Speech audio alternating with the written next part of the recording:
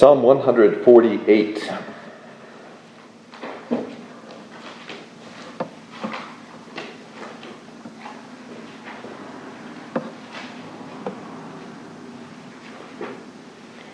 Praise the Lord. Praise the Lord from the heavens. Praise him in the heights. Praise him, all his angels. Praise him, all his hosts. Praise him, sun and moon. Praise him, all you stars of light. Praise him, you heavens of heavens, and you waters above the heavens. Let them praise the name of the Lord, for he commanded, and they were created. He also established them forever and ever. He made a decree which shall not pass away. Praise the Lord from the earth, you great sea creatures and all the depths. Fire and hail, snow and clouds, stormy wind, fulfilling his word. Mountains and all hills, fruitful trees and all cedars, beasts and all cattle, creeping things and flying fowl, kings of the earth and all peoples, princes and all judges of the earth, both young men and maidens, old men and children. Let them praise the name of the Lord, for his name alone is exalted. His glory is above the earth and heaven, and he has exalted the horn of his people, the praise of all his saints, of the children of Israel, a people near to him. Praise the Lord. Brothers and sisters in our Lord Jesus Christ, I mentioned last week that the last 5 Psalms of the Psalter are all Psalms of praise, and all of them begin and end with that word hallelujah. I'd like to take just a minute here at the beginning of our discussion of Psalm 148 to point out the differences between these 5 Psalms.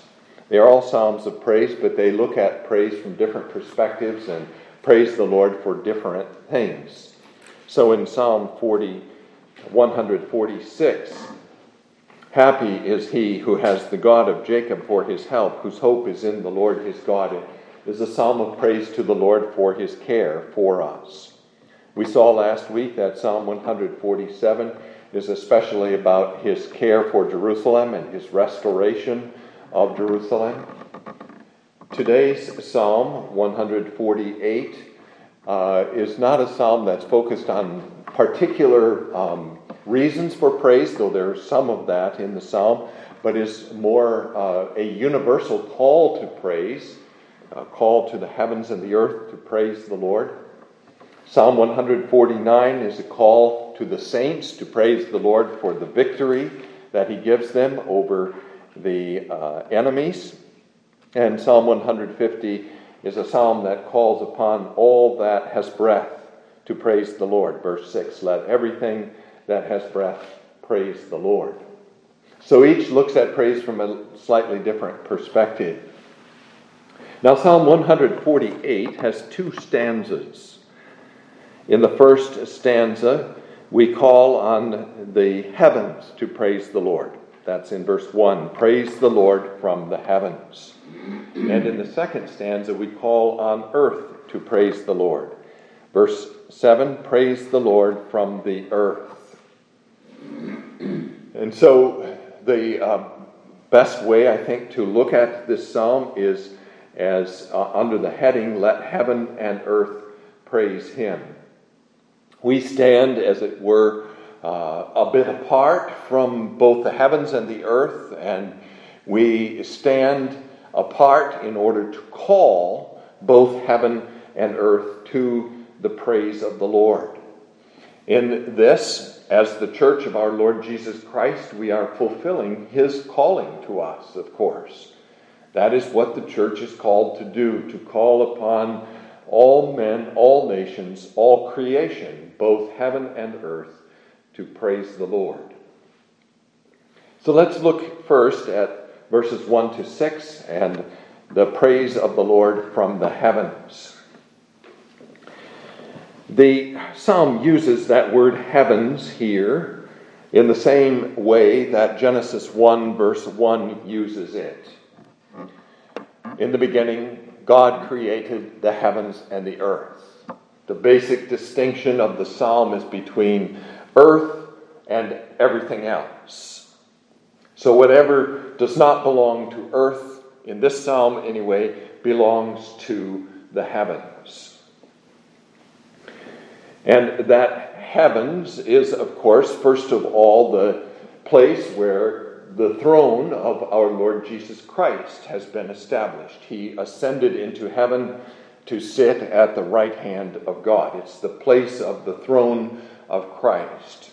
It is also the dwelling place of the angels, the place where the angels have their home, just as we have our home here on earth. So that's what we might call the spiritual heavens. But the heavens clearly also in this psalm include what we might call the starry heavens or the earthly heavens, the place where are the stars and the sun and the moon and so on. So it's all the heavens, everything that does not belong to the earth. The word heights, then, in the next line of the psalm is a synonym for the heavens. And I think it's probably helpful to us, a little bit helpful to us anyway, to look at the use of that word heaven or heights in the scriptures. Sometimes it refers to the tops of mountains and hills. So, for example, in Judges 5, verse 18, we have these words: Zebulun is a people who jeopardized their lives to the point of death.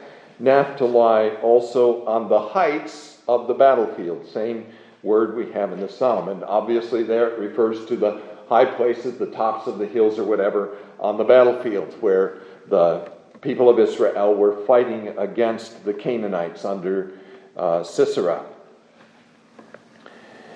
So that's one use of that word heights. Another, and of course, in regard to that, these heights often became, especially later in Israel's history, places where the people of Israel committed idolatry. And the Lord speaks very severely against his people for worshiping other gods on the high places. That's how it's translated usually in those situations. But it's the same word, the heights, the high places where the people worship their idols. Sometimes also the word refers to pride. Thus in Psalm 73, verse 8, they scoff and speak wickedly concerning oppression. They speak loftily, or they speak from the heights, is the literal Hebrew there. They speak from the heights. There is this lifting of oneself up, this exaltation of oneself, as if he stands above others and can speak then down to them. And again in Psalm 75, verse 5, do not lift up your horn on high or to the heights. Do not speak with a stiff neck. So it also has reference to pride. But in a number of places, it also refers to the heavens. And I want to refer to several passages here because I think they give us some slightly different perspectives on this idea. So, 2 Samuel 22, verse 17. 2 Samuel 22 from verse 17.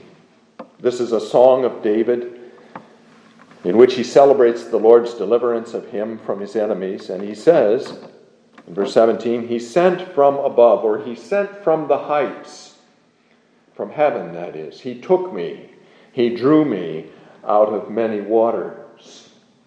2 Kings 19, verse 22 is another passage. 2 Kings 19, verse 22.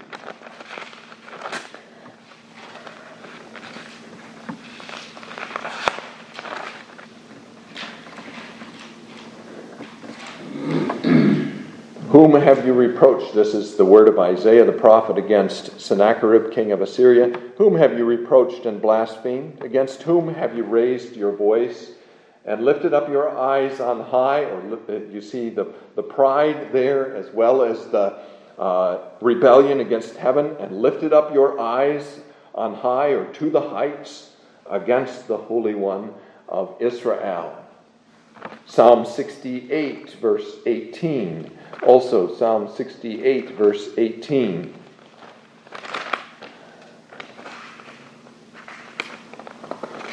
In that psalm, we have words that the Apostle Paul quotes in Ephesians chapter 4. But the psalm itself, verse 18, says this: "You have ascended on high," or "you have ascended to the heights. You have led captivity captive. You have received gifts from men." That's a prophecy of our Lord Jesus Christ's ascension into heaven. And then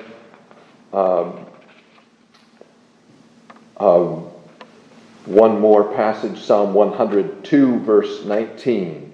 Psalm 102, verse 19.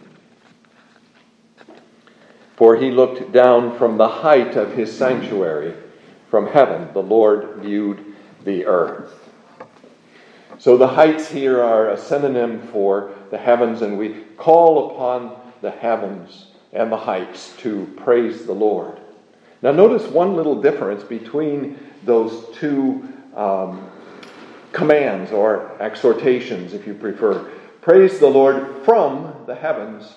Praise him in the heights. And of course that praise the Lord from the heavens stands as kind of the title or the summary of the section.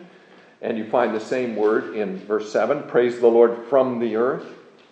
And then it reverts to the preposition praise him in the heights. But I think the idea is praise the Lord from the heavens, that we here, as we stand on earth calling upon heaven to praise the Lord, we want to hear that praise. Praise the Lord from the heavens. Let that praise resound so loudly that we here on earth may hear it. And praise him in the heights then means let that praise be universal throughout the heavens. Let all creatures, as we find in the following verses, praise the Lord. All the heavenly creatures praise the Lord. Now the creatures mentioned specifically in the following verses 2 and 3, first of all, really, I think, kind of cover all the heavenly creatures that the Scriptures talk about. I don't think that we know of, there may be more, but I don't think that we know of any other creatures from the Scriptures that reside in the heavens. So this is, we might say, a kind of exhaustive list, at least from our perspective. We think about all those creatures that belong to the heavens, and we call upon all those creatures that are in the heavens to praise the Lord, beginning with his angels. These are those spiritual beings whose proper home is in heaven. They are rational beings, beings who are able, therefore, to exercise their wills and who are able to praise the Lord with their minds and with their hearts and with their mouths. There are different kinds of angels according to the Scriptures. In the Old Testament, we read about seraphim and cherubim, for example. In the New Testament, we read about principalities and powers in Romans chapter 8, verse 38. This is probably a reference to angels anyway. Romans 8, verse 38, "For I am persuaded that neither death nor life, nor angels, nor principalities, nor powers, nor things present, nor things to come, shall be able to separate us from the love of God which is in Christ Jesus." And again in Ephesians chapter 6, we read about angels again there. That's in verses 10 and following. We'll pick it up in verse 12, however. "For we do not wrestle against flesh and blood." Notice he's specifically saying it's not against flesh and blood that we wrestle, but against principalities, against powers, against the rulers of the darkness of this age, against spiritual hosts of wickedness in the heavenly places. Therefore, take up the whole army of God. We know of two angels by name, Michael, who seems to be the captain of the Lord's armies to fight against Satan and his hosts. We find him talked about especially in the book of Daniel and in Revelation chapter 12. And Gabriel, who seems to be the chief messenger of the Lord, and who announced to Zacharias and to Mary the births of John and Jesus. There are myriads of angels, thousands upon thousands of angels, and our Lord Jesus Christ told his disciples in the Garden of Gethsemane that he could summon at least 12 legions of angels from his Father in heaven to defend him from the wicked men who were taking him captive. All of these angels, then, we summon here in the Psalms, in this psalm, to join us in the praise of God. Praise the Lord, all his angels. The word hosts in the second part of that verse also refers, at least in the first place, to his angels as his armies, those who go forth at his bidding to do his will and to help and defend his people here on earth. But that word hosts probably also covers the stars. The stars are called hosts of God as well in the Scriptures. They are called the hosts of God partly because they too are very great in number. We saw that in Psalm 147. But because it's suggested, at least in the Scriptures, that they too fight for God's people.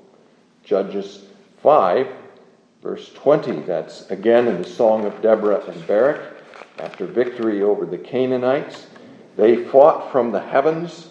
The stars from their courses fought against Sisera. So the stars are called to praise him as well. And sun and moon, in verse 3, the two heavenly bodies most visible and most prominent to us, and most beneficial to us as well. The one to give light by day and the other to give light by night. In verse 4, you find reference to the heavens of heavens, first of all. Or the highest heavens is probably the idea here. The highest heavens. That place in the whole of this first creation which is most highly exalted, and of which Solomon says in his prayer in 1 Kings 8, "The heaven and the heaven of heavens cannot contain you. How much less this house that I have built." And finally, the waters above the heavens. Now this is a little mysterious. Some refer it simply to the clouds and the rain. The difficulty with that is that really the rain is probably included in verse 8 as part of the earthly creation. Fire and hail, snow and clouds, stormy wind, fulfilling his word. What is meant by the waters above the heavens? Well, if we go back to Genesis chapter 1, verses 6 and 7, there's a rather mysterious reference to waters above the heavens, or waters above the firmament. Then God said, "Let there be a firmament in the midst of the waters, and let it divide the waters from the waters." Thus God made the firmament and divided the waters which were under the firmament from the waters which were above the firmament. And it was so. And God called the firmament heaven. So the firmament, or the heaven, divided the waters above from the waters below. And it may be a reference then here in Psalm 148 to those waters that were above the firmament. There may be also reference to these waters in the account of the flood when it is said that God opened the windows of heaven and this water from the windows of heaven poured down on the earth and flooded the whole world, killing all creatures and all peoples on the earth, except for Noah and his family. So it's possible that this waters above the heavens refers to something that we really don't know very much about. But here, it's clear that they belong in the heavenly realm, not in the earthly realm. The psalmist conceives of them as belonging to the heavenly realm. They are the waters above the heavens. And they too, we call to praise the Lord. Verses 5 and 6 then give us the reasons why they should praise. All these heavenly creatures should praise the Lord. Let them praise the name of the Lord, for he commanded and they were created. The first reason is their creation. Praise him because he created them. And the second reason is found in verse 6. He providentially governs and upholds them. He also established them forever and ever. He made a decree which shall not pass away. These heavenly creatures, all of these heavenly creatures, declare the glory and power of God. Praise him. That's the purpose for which he created them, and we summon them to fulfill their purpose here in this psalm. Let them praise the name of the Lord. Let them praise him for their creation. Let them praise him for his providential upholding them. And this happened, both the word of the creation and the upholding of them happened by his word. He commanded, and they were created. He spoke, and it was done. He commanded, and they stood fast. And it's also his word then that governs them and upholds them in his providence. He made a decree which shall not pass away, his everlasting word. His word which he speaks throughout the whole history of the world is the word that upholds these creatures in their existence. Now, of course, the question is, why do we call upon inanimate creatures to praise the Lord? It's obvious why we should call upon the angels to praise the Lord. They have the power of opening their mouths, of bowing down to him and of worshiping him, just as we do.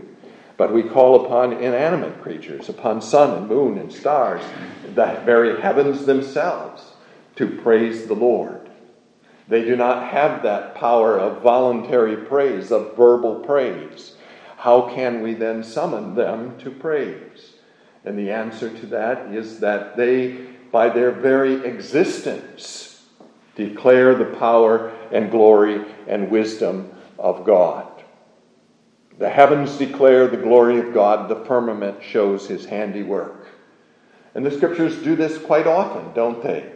They personify inanimate creatures as if these creatures speak. So we find in Psalm 65 that the hills shout for joy. We find in Romans 8 that the whole creation, including inanimate creatures, groan together, waiting for the adoption, to wit, the redemption, or the redemption of God's people. So they personify, but these creatures praise God then in their existence and praise him in fulfilling their functions in the world, in his creation. The sun rises and sets and declares his praise. The moon also shows forth the praises of God. The stars, in their innumerable multitude and the vastness of the heavens, all declare the praise of our God. And we stand here on earth as the people of God, calling then to the heavens and to the angels and to all heavenly creatures to join us in the praise of our Lord.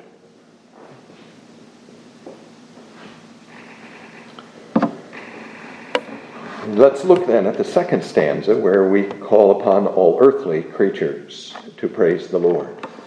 Now there are many, many thousands of earthly creatures that we know about. We know of only a few heavenly creatures, and so we can give a kind of exhaustive list in that first stanza. But here in this stanza, of course, it would be impossible to list all the thousands and thousands of earthly creatures. And so what we have here in this stanza is some representative creatures from the earthly creation. But what the psalm does is kind of divide the earthly creation into three parts, I think. First, you have the seas in verse 7, the depths. You have the sky in verse 8, not mentioned directly, but implied, because fire or lightning and hail, snow and clouds, stormy wind, these all belong to the skies. And then you have the ground or the land in verses 9 and following. So you get this threefold division of the earthly creation, and we call upon these different parts of the creation itself, these inanimate parts, again, of the creation, the sea, the skies, and the land itself, to praise the Lord. And then, in connection with each of these parts of the creation, some creatures are named. In connection with the seas, the great sea creatures. This is another one of those mysterious Hebrew words that is very difficult for us to interpret. You have, in the Old Testament, the behemoth. Seems to be a land animal, a very large land animal. Perhaps an elephant or a woolly mammoth or something of that sort. Or perhaps even a dinosaur. You have also the Leviathan, described in Job 41, but mentioned in other places as well. Some kind of sea creature, perhaps. And then you have here yet a third word, tanin, which seems to be a reference again to a sea creature. In fact, there are passages where the tanin and the Leviathan seem to be the same creature. Let's refer to a couple of passages in the Scriptures regarding these great sea creatures. Genesis 1 verse 21 is the first place they're mentioned. Genesis 1 verse 21. So God created great sea creatures and every living thing that moves, with which the waters abounded according to their kind. Perhaps the whales, or perhaps some dinosaur also that has now become extinct. We don't know again. Psalm 74 mentions these creatures as well. Psalm 74 verse 13. You divided the sea by your strength. You broke the heads of the sea serpents in the waters. You broke the heads of the Leviathan in pieces and gave him as food to the people inhabiting the wilderness. That in verse 13 is the tanin again. And then in Isaiah 27 verse 1, Isaiah 27 verse 1, have another reference to these creatures.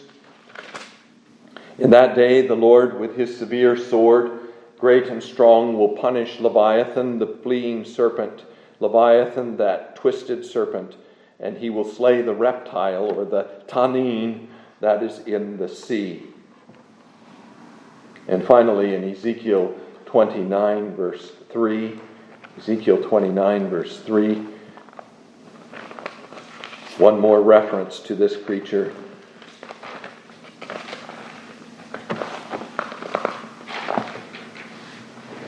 Behold, I am against you, O Pharaoh, king of Egypt, O great monster, who lies in the midst of his rivers, who has said, my river is my own, I have made it for myself. Obviously used in a figurative way there. This is the greatest of the sea creatures then, that we call to praise. And this greatest of all the sea creatures is representative of all the rest of the creatures who live in the seas. Then in verse 8, we have the skies and the creatures that belong to the skies: fire or lightning and hail, snow and clouds and stormy wind. Clouds may well be smoke, and some of your translations may even have the word smoke there. Fire and smoke corresponding, and hail and snow corresponding then. And along with them, wind. Notice about those creatures that they're all ephemeral, that they don't last. The fire, the lightning passes in a moment. The hail melts, the snow melts, the smoke or the clouds pass away. The stormy wind does not continue forever. But all of these very ephemeral creatures of the Lord also fulfill His word. They do His bidding. They obey His command to them. They are instruments by which He accomplishes His purpose. In his book, Learning to Love the Psalms, Robert Godfrey says of that word, of that term, or that phrase rather, fulfilling His word, that it stands at the very center of the psalm. And may well, therefore, be not just a reference to the immediate creatures in verse 8, but to all the creatures mentioned here in the psalm. The heavenly creatures as well as the earthly creatures. All of them are fulfilling His word, carrying out His purpose, being used by Him to accomplish His will. All of these creatures then also are to praise Him. And then in verses 9 to 12, the creatures that belong to the land. And here he follows the order of creation. God created the dry land, then He created the trees and the grass on the dry land, and finally He created the animals, and at the end, on day 6, man himself. That's the order we have here in these 4 verses. The mountains and all hills, that is all the dry land, let it also praise the Lord. The fruitful trees and all cedars, that's the trees from which we are able to eat, and all the rest of the trees as well. The beasts and all cattle, creeping things and flying fowl. He divides the animals into 4 groups here. The beasts, the wild beasts, the lions and the tigers and the jaguars and the elephants and the mountain lions and the ostriches and all these wild beasts. And the cattle are the domestic animals, the cows and the horses and the sheep and the pigs and so on. Creeping things are the insects, probably also things like snakes, and the smaller animals like rodents, mice and rats and other kinds of animals of that type. And finally, the birds. 4 classes of animals, all of them are to praise the Lord as well. All the beasts of the earth are to be praising the Lord. And then finally in verses 11 and 12, all people. And he begins high and works down. Notice, the kings are first, the highest of men on earth, and the peoples or the nations under them. And notice here that it's all nations. We do not summon just the nation of God, the people of Israel, to praise Him, the church of our Lord Jesus Christ to praise Him, but we summon all kings and all nations to His praise. Princes and judges are next in order, not as high as kings, but still people having authority. And again, it's universal. Princes and all judges of the earth, all those who have any kind of authority whatsoever on earth. And finally, the ordinary people, young men and maidens, old men and children, people of all age groups, people of both sexes, all of them are to be praising the Lord. Now there's one little point in verse 12 which we should make. It's not a terribly significant point, but it's worth pointing out, I think. In verses 11, or verses 10 and following, even verses 9 and following, you have pairs, right? Mountains and all hills, fruitful trees and all cedar, beasts and all cattle. And this pairing goes on, and the pairs are connected with the word and. Well, in that last line, old men and children, the conjunction is not and, but with. It's a preposition, in fact. Old men with children. As if God here particularly says, I want to hear the voices of the old men and the children united. The greatest contrast of men possible. And he says, let them together praise the Lord. So this is a universal call to the earthly creation, including the earth and all the creatures of the earth as well. We summon them all to praise the name of the Lord. Let them praise the name of the Lord.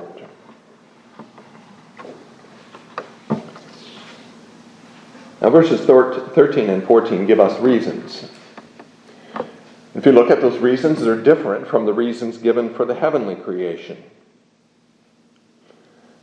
They don't have to be.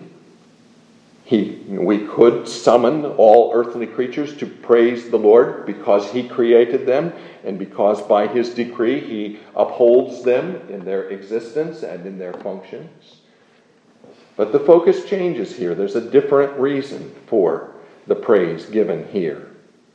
It carries on from verses 5 and 6 and adds reasons. While the reasons given in 5 and 6 could apply to the earthly creatures, these reasons given here in 13 and 14 could apply to the heavenly creatures. So the point is not that one should praise Him for these reasons and the other group should praise Him for these reasons, but that these are reasons altogether for all God's creatures to give praise to Him. And the first of those reasons is His name is exalted. His glory is above earth and heaven. The heavens are very high, so high that we cannot grasp how high they are. But the Lord is above them all. His glory is above them. His name is above them.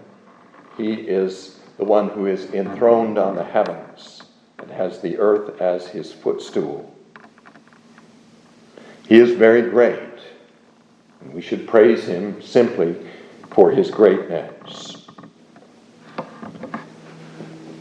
But this second reason given here, notice, narrows it all down and says, here's the final reason for praising Him. He has exalted the horn of His people. Praise Him for His goodness to His people. Praise Him, you angels, for His goodness to His people. Praise Him, heaven of heavens, for His goodness to His people. Praise Him, fire and hail, snow and clouds and stormy wind, for His goodness to His people. Praise Him, kings of the earth, princes and judges, and all nations, for His goodness to His people. He has exalted the horn of His people. Here's manifested especially the power and wisdom and glory of our God and His goodness. And let all creation praise Him then for this. Now that word horn is another one of those words that's a little bit obscure to us. But I think it's a word that in the Old Testament has to do with strength and honor. He has exalted the strength and the honor of His people. So we find Hannah in her song of thanksgiving when God gave her a son, using this language. 1 Samuel 2, verse 1. My heart rejoices in the Lord. My horn is exalted in the Lord. I smile at my enemies because I rejoice in your salvation. The Lord has exalted her strength above her enemies. The Lord has exalted her honor above the honor of her enemies. So that often just refers to this idea of strength and honor. But it's also frequently associated in the Old Testament with the king. In fact, Hannah herself talks about this in the last lines of her song, 1 Samuel 2, verse 10. He will give strength to his king and exalt the horn of his anointed.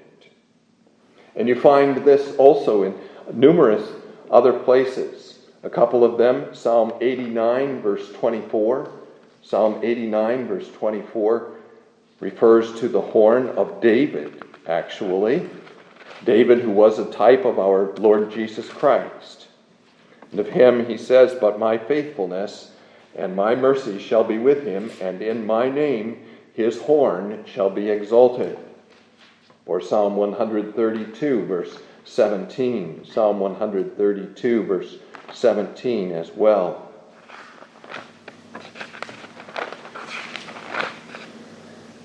There we have these words, "There I will make the horn of David to grow. I will prepare a lamp for my anointed." And so I think, people of God, that when we look at those uses of the word horn, we can say there may well be in this psalm a reference, a prophetic reference to our Lord Jesus Christ. He is the horn of his people. He is the strength and the honor of his people. And when it says God has exalted the horn of his people, he has caused our Lord Jesus Christ to ascend into the highest heavens.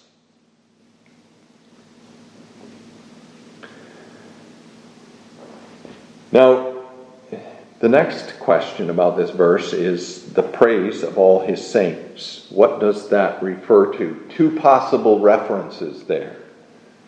One is that it refers to the Lord himself, Yahweh. And we would understand it this way: He who is the praise of all his saints has exalted the horn of his people. He who is the praise of all his saints has exalted the horn of his people. And the point is then, it fits very neatly into the psalm that way, that because he is the one who has exalted the horn of his people, he is our praise. The Lord himself, Yahweh himself, is our praise. But you can also understand it of the horn. He has exalted the horn of his people, and that horn is the praise of his saints. His people praise him therefore for their horn, their strength, and their honor. And they praise him because in that horn, which he has exalted, he has chosen a people for himself, the children of Israel. And he has brought that people near to him. That people is not just a people who dwells in his creation, his earthly creation, but a people who dwells in his house, with him there in that house. They have a special obligation to praise him.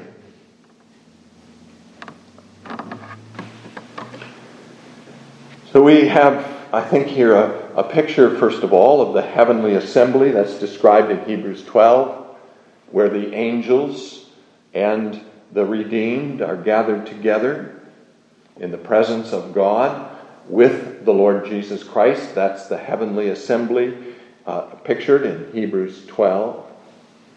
And this heavenly assembly, in this heavenly assembly, the saints are calling upon all creation, heaven and earth, and all the creatures that belong to that creation, to praise the Lord. And there is then in this heavenly assembly a looking forward to the new creation in which this psalm will be fulfilled.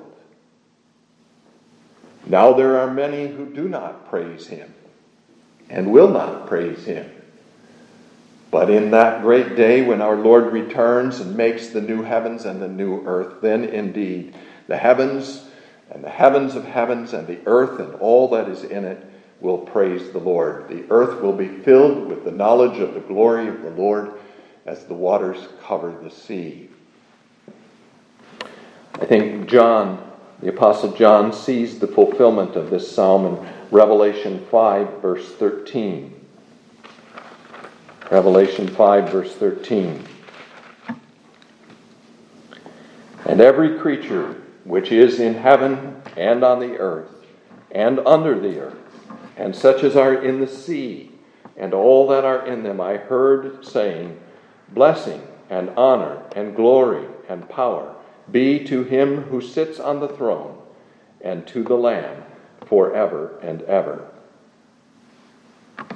So we sing, people of God, praise the Lord from the heavens, praise him from the earth, praise him, all creatures whom he has made and whom he upholds by his hand. Praise him, all creatures who are fulfilling his purpose even now.